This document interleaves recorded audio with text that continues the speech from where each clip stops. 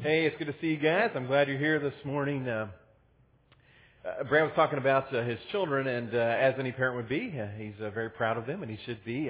He came into the office one day this week, and his lovely wife had sent him a video message, and so he was showing all of us. And the video message was of his daughter Annabelle singing her ABCs, and she does extremely well. Mom's done a good job of teaching her. You know, as parents, isn't it fun to watch our children as they grow and develop? And I think as parents, we anticipate that moment when they'll utter their first words. And to the delight of a lot of us as parents, the first words they often say are things like Dada and Mama. Now, I hate to tell you, but I'm pretty convinced at this point when they first start saying those, they don't really know that they're crying for Daddy or Mommy. They're just saying words. But, you know, it does still feel good, doesn't it? I know Matt, who's leading worship, his son Levi was sitting down here last week while we were setting up, and he was saying over and over again, Dada, Dada. And it's pretty cool. You know, another word that they learn pretty quickly around that same time, though, is the word no. Yeah, and, you know, they start saying that to us as parents. We tell them to do something, and no is their response. Well, let me just tell you, parents, you'll be glad to know this. Psychologists tell us, I read this week, that that's actually a healthy thing. Because according to these very intelligent psychologists, our children are learning to individuate and learning how to have boundaries. And I say, yeah, right. Those psychologists have obviously never had small children of their own who are constantly telling you no. Brad also alluded to another word that they seem to learn around the same time, and that word is, what did he say? Mine, yeah. My toys, my clothes, my stuff, mine, mine, mine. But here's the problem with that word. We keep using it for the rest of our lives. Mine, mine, mine. We use it. It's written across our wallet. It's written across our to-do list, our checkbook, our electronic calendars. Mine, mine, mine.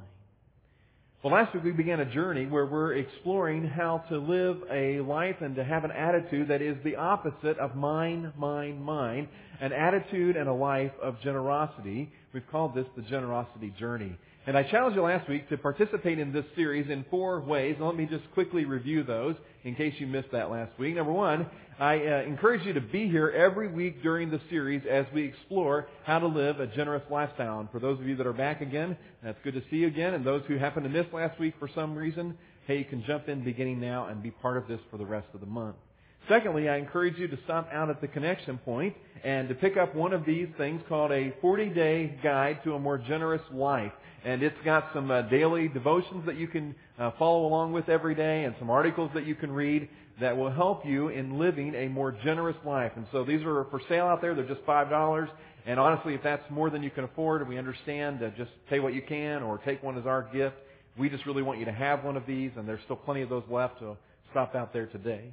The third way was to participate in some of the things that we're going to do this month to give you the opportunity to be generous hands-on. And we mentioned last week we're collecting some things for the pediatric oncology unit at Health Park, and hopefully you brought in some of those things, or you have a chance to do that again next week. And Brad's going to tell you in a little bit about another thing that we're going to do as we move towards Christmas. And the next week, we've got a whole plethora of ideas of things that we're going to share with you about ways that you can practice generosity. The fourth way to participate is to share your stories with us. As you have an opportunity to see God working in your life, send us those stories about generosity. You can send those to email them at stories@crosspointcape.com.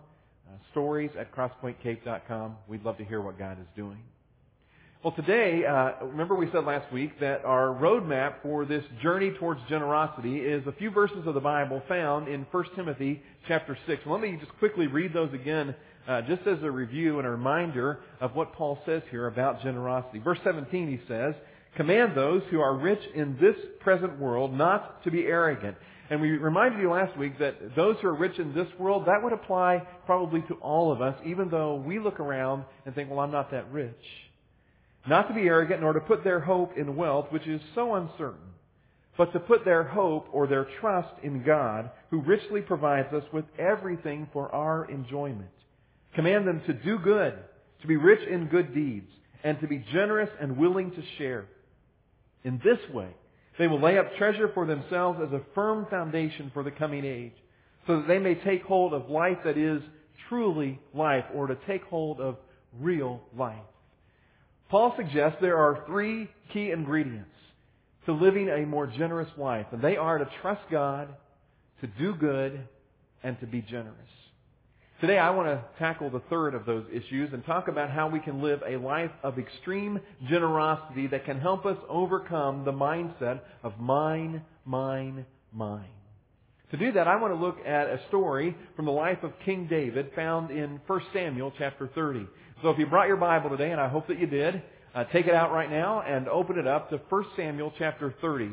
The book of Samuel is about a third of the way into the Old Testament part of your Bible. It comes after books like Joshua, Judges, and Ruth, and right before you get to books like 1st and 2nd Kings.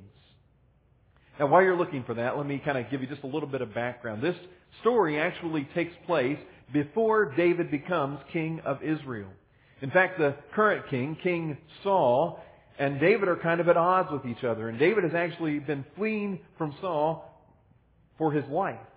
And he's kind of put together this band of men who are traveling around with him, and they've fought some battles together. And this band of kind of bunch of misfits has created a little community in a town called Ziklag. And there their families live, their wives and children and all of their stuff. So David and his men, right as this story is about to begin, have been out on one of those journeys, one of those missions. And the mission ends, and they are making their way home as the story begins in 1 Samuel chapter 30, verse 1. Here's what happens. David and his men reached Ziklag, their hometown, on the third day. Now the Amalekites had raided the Negev and Ziklag. They had attacked Ziklag and burned it, and had taken the captive, the women and all who were in it, both young and old. They killed none of them, but carried them off as they went on their way. When David and his men came to Ziklag, they found it destroyed by fire, and their wives and sons and daughters taken captive. So David and his men wept aloud until they had no strength left to weep. Now, can you imagine going away out of town somewhere, coming home to find that your possessions had been stolen, your home had been burned, and your wife and children taken hostage? They are absolutely overwhelmed by their grief. David's men are actually angry with David. They start blaming him. David, it's your fault. If we wouldn't have been out of town with you, this wouldn't have happened. They threatened to stone him. So David goes to God and he said, God, what do I do? Do I go after the Amalekites? And God says, yes, I want you to pursue them. And if you pursue them, I'll give you victory. So David gets all 600 of his men together and he says, let's go after the Amalekites. And so they take off. They come to this ravine, though.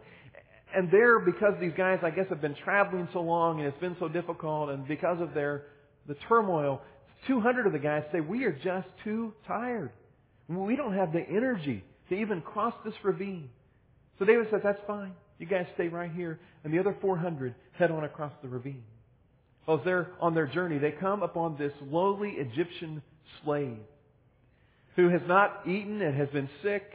And David and his men have compassion for him, and they're generous with him. They give him some food to eat, some water to drink, and they ask him a question, and they say to this slave, whose master? Who was your master? Who abandoned you here? And the Egyptian slave says, it was the Amalekites. And David says, do you think you could show us where they've gone? Amalekite, of course, says, on one condition, as long as you promise that you're not going to hand me over to them, because I know they will kill me. David says, agreed. And he leads them towards the Amalekites, and they come upon them evidently in some valley. The Bible says they were sprawled across the countryside. Basically, they were eating, drinking, and being merry because of the huge victory they thought they had won. And David and his men attack. They kill the Amalekites except for 400 men who somehow managed to escape. They retreat, get their wives and children. There's a great reunion that takes place.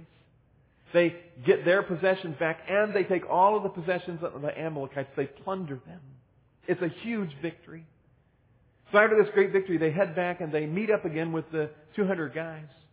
And the 400 guys that have been in battle said, you know what, guys? The ones that stayed behind?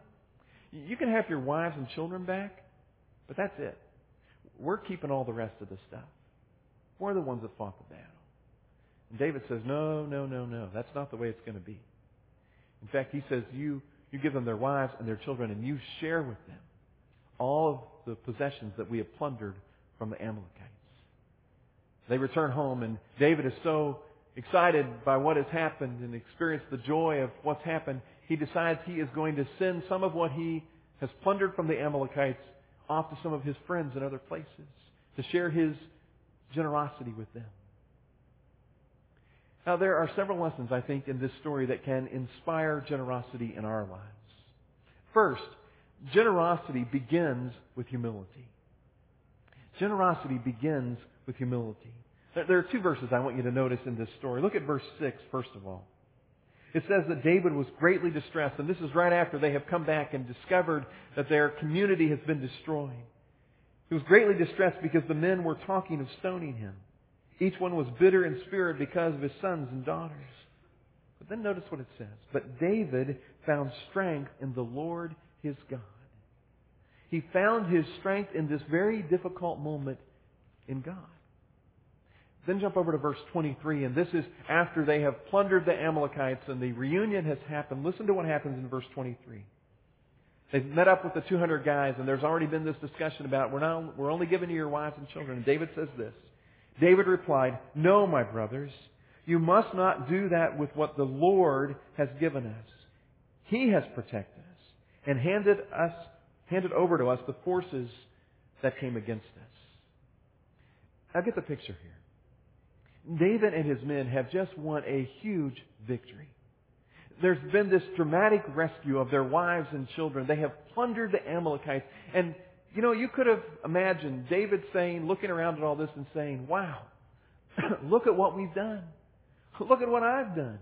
Look at all this stuff. It's mine. But that's not what he does. In fact, David, as he looks around at all this plunder and all that they've accomplished, he doesn't take the credit. He doesn't say, well, look at what I've done. He says, look at what God has done. In fact, David says to his men, we can't take the credit for all this. He says in verse 23, did you catch this? But David said, no, my brothers, don't be selfish with what we accomplished by our own strength. That's not what it says, is it? No, it says, don't be selfish with what the Lord has given us. You want to underline a word? Underline that word, Lord. Circle it, highlight it, because that's the key right here. He gives credit to God. He says it's because God kept us safe, because God helped us defeat the enemy. David says we've got to give credit to God. It's as if he was saying to all the guys around him, guys, I know we've got all this stuff, but I want you to remember, there was a time not long ago when we were just a bunch of wandering, indebted fugitives who had nothing. And now we have all of this stuff only because of the generosity and the graciousness of God. How can we not be generous and gracious towards others? David says all these blessings are because of God-sized generosity. And now it's our turn, guys. It's our turn to show God-sized generosity to others. David, somewhere along the way in his life, writes the words of Psalm 103. Listen to what David writes in Psalm 103. He says, praise the Lord, I tell myself, and never forget the good things He does for me. And then he makes a list. He makes a list of some of the good things that God has done for him. He says, He forgives all of my sins and heals all of my diseases. He ransoms me from death and surrounds me with love and tender mercies. He fills my life with good things. That's David's list. What would your list have on it? Could I challenge you today to go home and sit down and make a list of all of the good things that God has done for you? And then express your gratitude? And then realize that based on the goodness and the graciousness of God, how could we be any other way but to be gracious and generous towards other people around us? We have all experienced God-sized generosity in our lives. It's our turn now to show God-sized generosity to other people. Here's the second lesson that I notice in this story. Generosity does not depend on my circumstances. Generosity does not depend on my circumstances. Look at verse 11 in this story. This is as they're making their journey. They found an Egyptian in a field and brought him to David. They gave him water to drink and food to eat, a part of a cake of pressed figs and 2 cakes of raisins.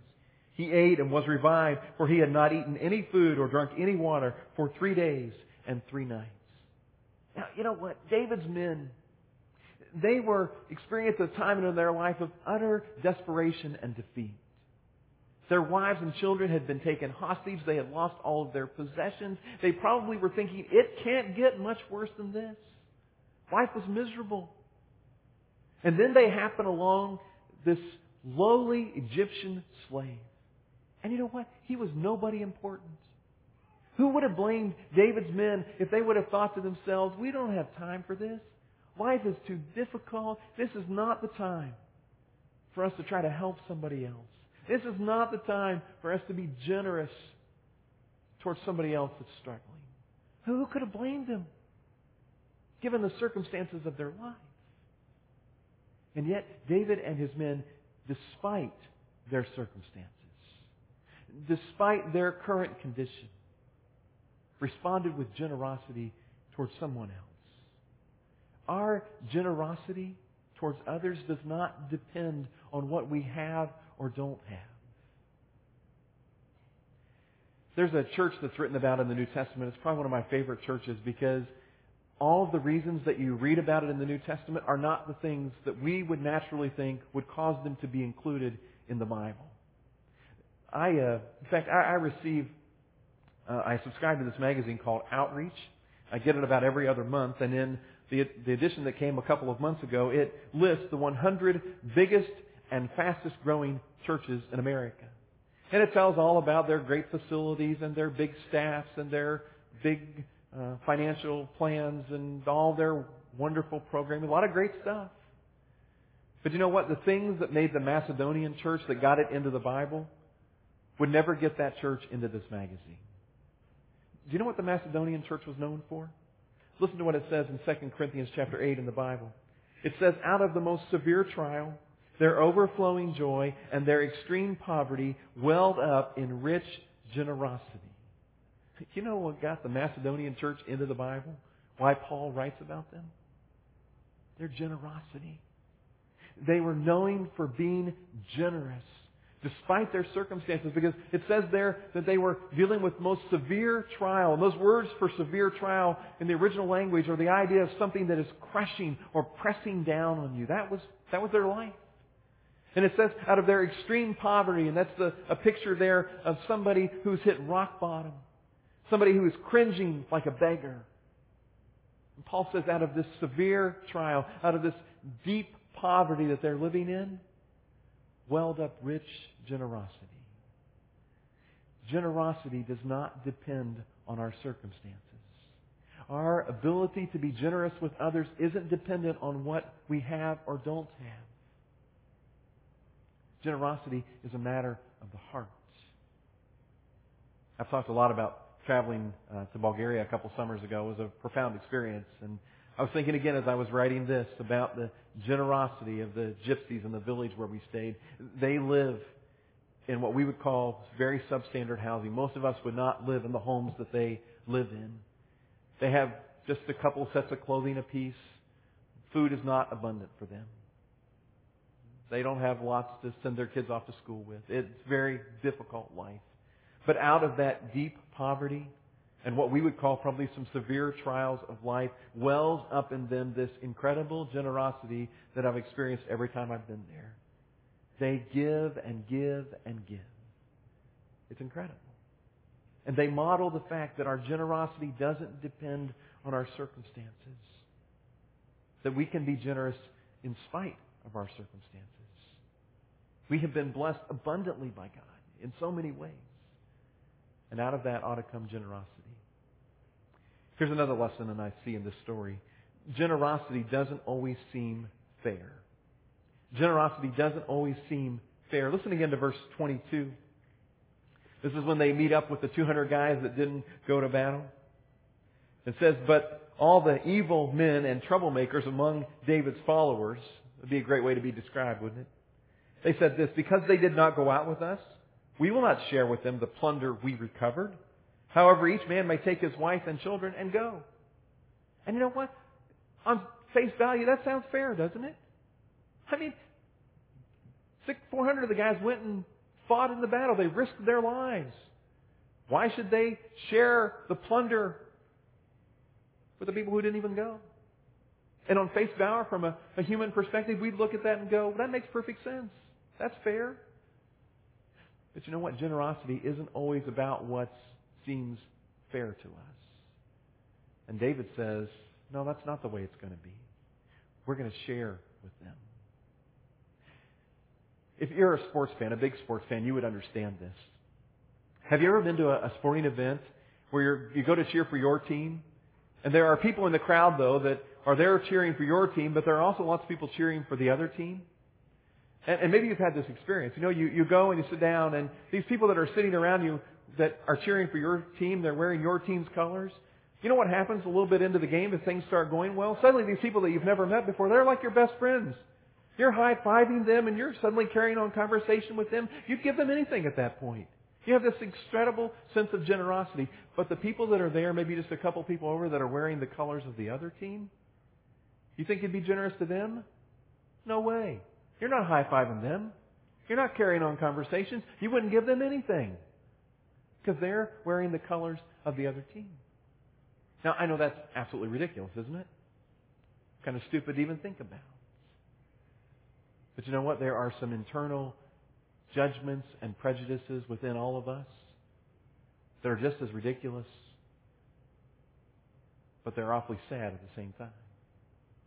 Because oftentimes our willingness to decide whether or not we're going to be generous is based on internal judgments that we make about whether people are worthy or unworthy of our generosity. But generosity isn't about what's fair. Generosity, that wouldn't be generosity. If we're making internal judgments deciding, well, they're not worthy of my generosity. We occasionally, in fact, quite a bit, get phone calls at the office, people asking for financial help for a lot of different things. And unfortunately, we don't have the resources to help many of them. They're asking for things that are beyond our ability financially to help them. But a couple of weeks ago, actually, while I was working on the first message in this series, which probably impacts a little bit what I did, I got a phone call from a young lady whose story was that her mother in Georgia had passed away, and because they didn't have a job, she or her boyfriend, they didn't have the money for gas to get up there. Could we help them with some gas? And I thought to myself, a lot of things flashed through my mind, might flash through your mind as well. You know, part of me was like, can I really believe her story? Is she making this whole thing up? You know, why don't they have jobs? They really don't have jobs, or are they just being lazy? You know, all those things can flash through your mind. And basically, it was the question of, are they worthy or unworthy of my generosity? But you know what I did in that circumstance? I responded with generosity because I realized it didn't matter whether the story was true or not. It didn't matter what the reason was for their circumstances. That was something that was within our capacity to help with. And so we responded with generosity. We helped them with a tank of gas. Little thing, but big to them. Because generosity isn't about whether it was fair or not. And whether they were telling the truth or not really doesn't matter, does it? What mattered was whether or not I was willing to respond in generosity. You know what? God has poured grace into our lives. And I can tell you this morning, for me, unequivocally, I do not deserve God's grace in my life. I don't deserve it. And yet that has never stopped Him from pouring out His grace on my life. It's not about what's fair. And if God has poured His grace into my life even when I didn't deserve it, isn't it just appropriate that I would respond with generosity and grace in the lives of other people without making some kind of personal judgment about whether or not it's fair or they're worthy? That wouldn't be generosity. One more thing that I realize in this story is that generosity brings great joy. Generosity brings great joy. About 3 years ago, when our oldest son Michael was diagnosed with cancer, we decided before he started undergoing his treatment that we were going to take a trip away to Orlando just to get out of town, have some fun before we started in what we knew would be kind of the yucky stuff associated with it. And so we planned this trip and made plans and told everybody we were going to be gone. And before we left on that trip, somebody from the staff handed us an envelope and said, "Don't open this until you get out of town." And we followed what they said to the letter of the law. We waited until we were just across the city limits, and we opened the envelope. And inside there was a wonderful card and a whole bunch of money. Money that the staff had collected and probably money that came from a lot of you. And you know what that generous gift did? It brought incredible joy to our family in that moment. And you know what I'm guessing also happened? For those who gave like that, it brought joy to them as well. Because that's what happens when generosity is a part of our lives. It brings joy to both the receiver and to the giver. Now, I might be stretching the text a little bit, but look at what happens in verse 26. It says here that when David arrived in Ziklag, after he was home, he sent some of the plunder to the elders of Judah who were his friends, saying, "Here's a present for you from the plunder of the Lord's enemies." David was generous, and here's maybe where I'm stretching the text, but here's what I think happened. I think that David, when he was generous the first time, when he was generous with his guys, he experienced the joy of that. And when he got home, he thought, you know what, I want to do that again. And so he gave presents to his friends. And again, experienced the joy of generosity.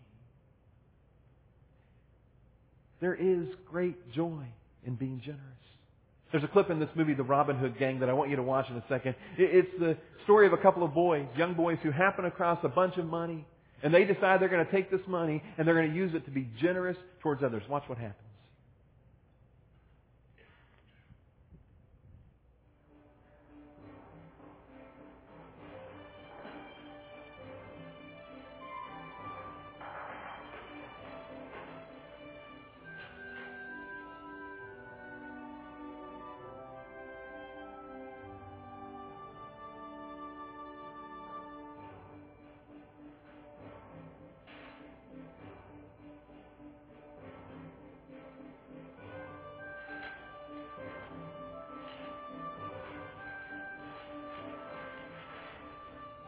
We've been watching you. You have a whole lot of talent.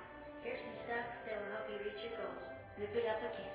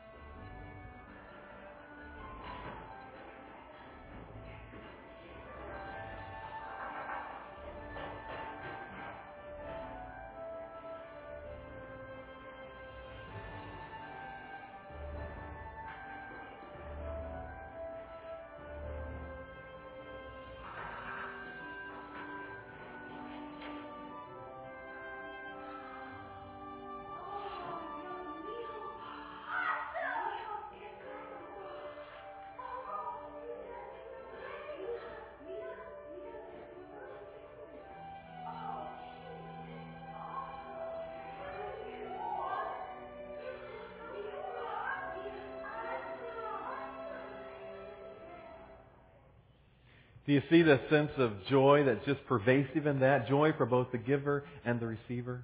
But you know what happens when we're stingy?